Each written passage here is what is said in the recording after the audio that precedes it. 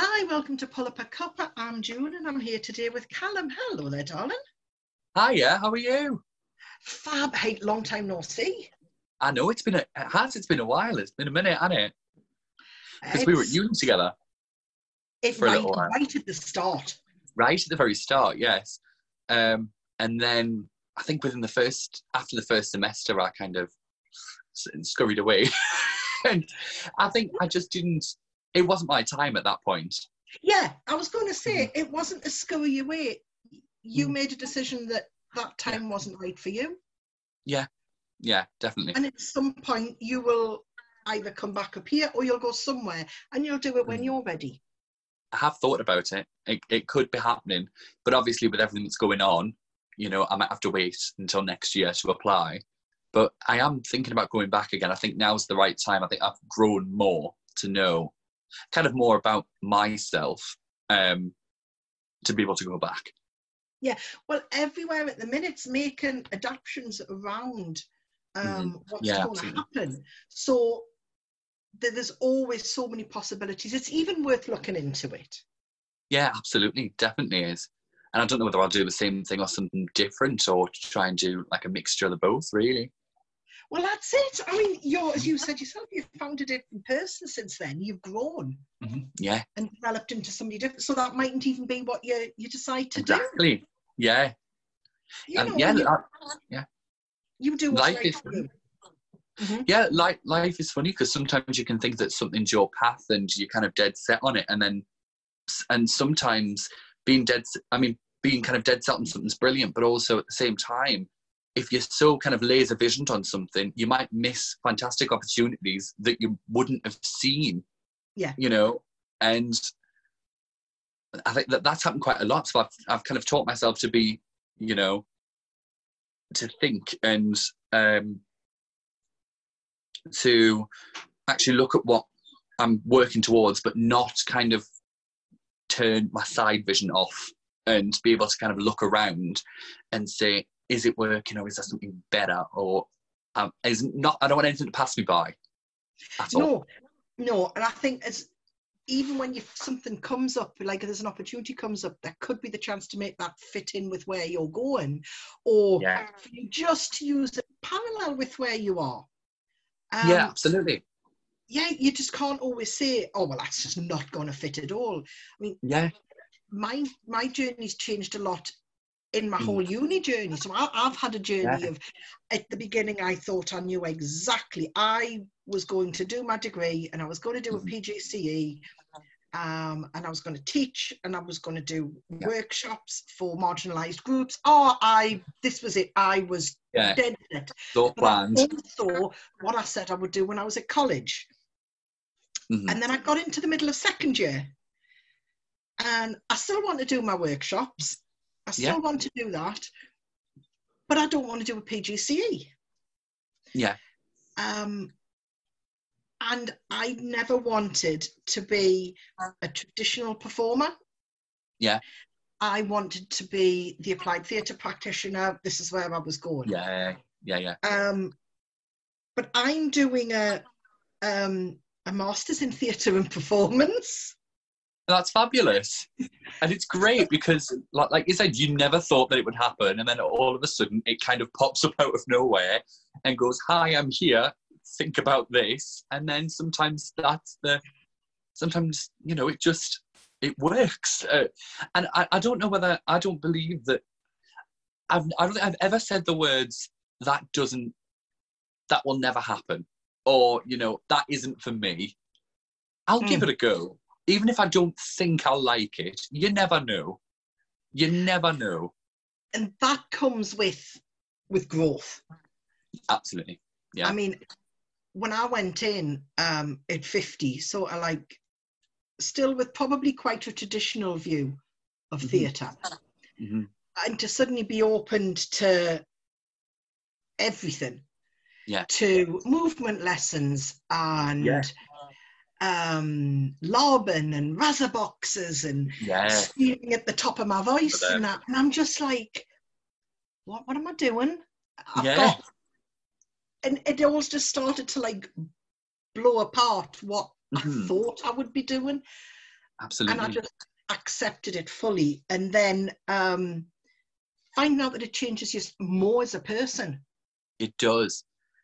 There's many things, and I think that was one of the classics for me that made me realise that life isn't to be taken too seriously, because you can't take yourself too seriously when you're in a movement lesson, rolling around on the floor and kind of embodying an object or something, which I remember we had to do once.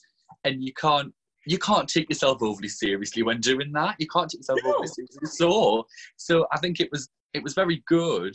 And also it was great to kind of, I think it's just a human thing to make up your kind of boxes and molds and labels and things. And sometimes that just completely, it blows them away, because, you're open to so many different things. And you can't be thinking, when you're in the middle of like performance, you cannot be thinking that, I wouldn't usually do this. Is this me? Like, you can't be thinking about that in the middle of a performance. You've got to just know your character and just go for it, really. Oh, you have to. And I mean, what you said about labels, I mean, the labels help at times, because they can do, yeah. We need them. But then do you find that labels can be restrictive? I think so. But what I always say is that if you want to label yourself, but only for the reason that it's for you, then, we can't say anything really at all. And that, it's fine. I think if you feel the need to label yourself to maybe make somebody else feel a bit more comfortable, that's kind of where the issues are, I guess. Like for me, I have some labels and then don't label other parts, and that's fine. It's fine to label yourself kind of left, right, and centre, and it's fine for just to say I'm me and have no other labels at all, and all of them are fine. All of them. It's all about what makes you tick and what's the kind of the easiest way for you to kind of navigate life, I guess. Yeah, I mean, is our name not a good enough label? Exactly. Absolutely. And I have found some difficulty with labels and stuff, with especially being a man that wears makeup. It comes along with a fair few questions, and it's people that are trying to fit you into the category in their head. I don't really have a category for this. I'm just a man that has fun and puts on some eyeshadow. I don't find anything, like, I don't know anything else apart from that. But no, I think it's people that try and make themselves like feel a bit more comfortable by saying, well, do you want to be a woman? Do you, is it this? Is it that? And I'm like, it's just me. Like, it's just me. Like, there's nothing else to it. It's all me. Yeah. I'm exactly the same person. This doesn't hinder my job. It doesn't hinder my ability to have a conversation with you. It doesn't really affect anything. It's just a bit of pigment. It's a bit of cosmetic pigment. It doesn't do anything really. It's just me being me and expressing. I dye my hair. Well, you used to. Yeah. I had dyed hair. Somebody might wear a jacket full of badges. Yeah. It's just a form of personal adornment. It is, isn't it? It is. Like right now I'm wearing a Lady Gaga merchandise. So, that's just part of me. I love her, and, I'm wearing this, and that's fine. It's bright pink, and to some people, a boy wearing pink isn't great, but and it's not something that they think is acceptable. But I kind of look at society in some places and just think, I mean, there's rules, obviously, like law-abiding rules and things like that I'll stick to. But apart from the fact that if somebody says you can't wear that, I'll be like, watch me. Watch me wear it. It's all me.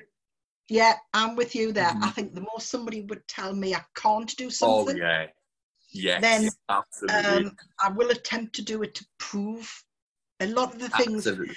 The only one I haven't done is, I think it was first or second year, somebody in Paul's society at the time tried to get me to go along to a taster session to do pole dancing. Yeah. And I didn't. Because I didn't want to chance my shoulders dislocating. Right, so, yes. But oh my God, I wish I could have. Mm-hmm. This is the thing, yeah. Yeah. Why not? Honestly, why not? Why not? Mm-hmm. It's something that I've thought about. I thought about, you know, it looks definitely harder than because the people like the dancers make it look so easy, and it's not. It isn't at all. It's all core strength, and you know, it's something that it's something just. I see it very differently to other people because I think that there are some people that see it as somewhat seedy, and I don't think it is seedy. It's very much just like. It's, in a sense, it's kind of slightly whimsical watching people just kind of fly around in the air on this tiny, thin pole, wearing incredible outfits, mostly like bedazzled outfits. Mm-hmm. The hair, brilliant. The makeup, brilliant. It's like showing the best. You know what I mean? It's probably that person up there will probably feel at their best. Yeah. And I think it's important for everybody to try and find something where they can feel at their best. Yeah, and I mean, some people class burlesque as seedy. It is because there's an involvement of undressedness. I know that's probably a complete made-up word, and there's an element of strip, and you go, mm-hmm. But these people are seeing it in their mind as that. Yeah, where it's another performance. It is. I mean. Burlesque has been going on for years and years, as is pole dancing, years and years and years, and has entertained so many people over centuries, really. Yeah. And I think the great thing about it is that it always, I've never ever seen it as seedy at all. I've never seen it as that. I think, again, it's in a sense, it's similar to like drag, which is kind of, you know, that person is being shown as their most powerful and most their most beautiful self, and their real self is really shining through, and that's exactly what kind of happens in burlesque. Everybody just, you know, everybody is gorgeous. They're all brilliant. They're all, and it's talent to do it. People think, oh yeah, it's just, you know, showing a bit of like, you know, bra strap or something. It isn't that at all. It is a talented thing to do because not everybody could do it at all. No, and I think in doing that, there's a huge amount of statements that can be made around identity. Yes, absolutely. That need to be said. Absolutely. Because it's not, you know, I think there's a lot of, I don't think we are necessarily taught really about, I think we're very much taught that everything, to a certain extent, everything in the media and all of these different things have got to do with sex, and they haven't at all. And I don't think we're being taught, especially from a young age, the large spectrum of things that, because to say that burlesque is, I mean, there will be people who believe like burlesque people can be classed as sex workers, and that's not. It has nothing to do with sex. Neither is pole dancing. In pure fairness, neither is stripping. Usually, it's all entertainment, and you know, if you don't like it, you don't have to go. Like you don't have to put it down. You just don't have to go. You don't have to go. Stroll on by, stroll on by the burlesque night. You don't have to stand outside saying it's disgusting or going on social media and saying, oh, this is horrible, these people are degrading themselves. Why don't you just walk by and go to wherever you were going in the first place? Yeah. I mean, I did an essay in second year on performance in the body, and I did it on a drag trio. Yeah. So I did it on Bonnie and the Budettes up here. Yeah. And I looked so much into gender politics. Yes. I learned so much about the heritage of drag and the history of it, the heritage of right back to cross-dressing. So I was finding the pros and cons of it, right even down to men wearing makeup. Yeah. So I looked into all of that. Yeah. To construct it. Mm-hmm. I think it's really interesting because I've looked a lot into things like that as well, of course, because I mean I adore I adore any kind of, entertainment, really. But drag's always been a one that I thought was so interesting because it is walking in to the club or wherever you're performing, walking in as one person and then walking out on the stage as a completely different person. Mm-hmm. And when the hair and the make, like, if the amount, like, I mean, I go to gay clubs and things all the time, and well, did before there was a lockdown, but it was brilliant because you would see these people on stage, these fantastic drag queens in the greatest outfits with the greatest makeup, the biggest hair, dancing and twirling and death dropping to pop tunes or doing comedy routines and whatever. And they would walk out afterwards from like backstage and you would have no idea that it was the person who was just on the stage when there was no makeup, no nothing. And they came, you would have no idea who they were. And it was this kind of like, it was the idea of double life that was kind of really interesting to me. Like, they have different names, and most of them at least have different names. And again, showing that person at their strongest. They're on. Oh, and they have such almost like a permission to have a political message as well. Yes, and absolutely. so many of them are able to use this voice. Absolutely. One of my favourite things, actually, there was a quote from RuPaul, obviously a big famous drag queen doing RuPaul's Drag Race and everything on Netflix and BBC 3 actually as well. He is probably the most famous drag queen of our generation, at least. And he said on an interview that every single time he bats a fake eyelash, it's a political statement. And I thought that was a really fantastic way to put it. Like, he doesn't even have to say anything. Just the fact that he, as a man, gets dressed up as a woman when everyone's talking about masculinity and all of this stuff. Just the fact he does that. And all he has to do is bat one eyelash and it's completely, it's a statement. Well, yeah, because straight away you've got, that's a man with makeup. That's a man in female. That's a man that's exaggerated a feminine side. So you've got all of that.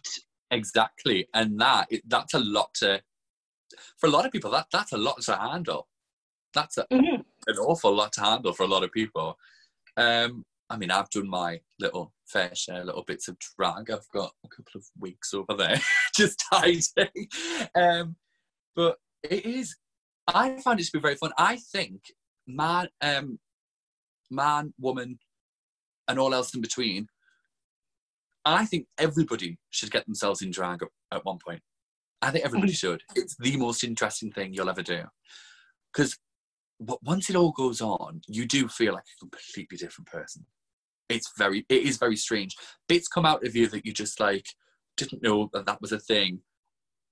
I've always been someone that likes to push a boundary, really. But that just made me, instead of pushing a boundary, it was like, we're gonna blow them up. We're gonna detonate the boundaries and just let them fly. So it just, and then some people, it brings out confidence in other people. And it is, honestly, I think everybody should actually try to go into drag one time, especially men. Well, I was going to say, because that's it, because we've got a man can be a drag queen. We've got women could even. Mm-hmm. Yeah. It doesn't always have to be to feminized. Exactly. Well, the other thing is as well is that drag doesn't just have, because drag is an exaggeration. A drag queen is an exaggeration of a woman, and drag is just an exaggeration of life, really. So to say that a woman can't be a drag queen is also false. That came up in my essay because I was looking at how accepted it was, and there are some sectors of the drag community that don't accept. There are indeed, and I think drag is all about taking the boundaries and getting rid of them. So let's stop, like, we've got rid of them, let's not add them back in again. Let's not do that. Because all of a sudden you're not allowed to be called a drag queen, you're called a bio. Exactly, a bio queen. And you're like, no. Because I remember this because there was a time on the internet when there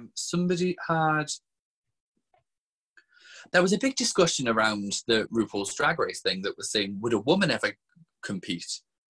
As a woman had never competed. Later on, a woman did compete. Mm-hmm.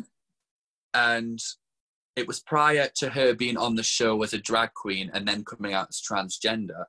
But so a woman has competed on the show, only one. And there was this comment thread before that happened of saying, could a woman ever compete on Drag Race? And people were saying, it's like, it would be like giving somebody a head start. I'm like, it's barely giving somebody a head start. Like, you've got to, like, all the stuff you've got to do, like, just because you are female doesn't give you a head start at all in any of that stuff. You've still got to change your entire features with makeup. You've still got to make all the gowns or put them all together in wigs, and it doesn't make a difference at all. It's like a head start as though, because as a female, I've got a ready-made cleavage that gives me a head start. You're like, no, because drag makeup is not traditional feminine makeup. Absolutely, it's exaggerated makeup. That's the whole point of it. There's a huge exaggeration. So a female has probably got to work harder because she's already got her preconceptions about how she would normally do things. Exactly. And then I think that there's other people that say a woman in drag is just a woman wearing makeup. I'm like, it isn't at all. It's a completely different hand on putting that makeup on.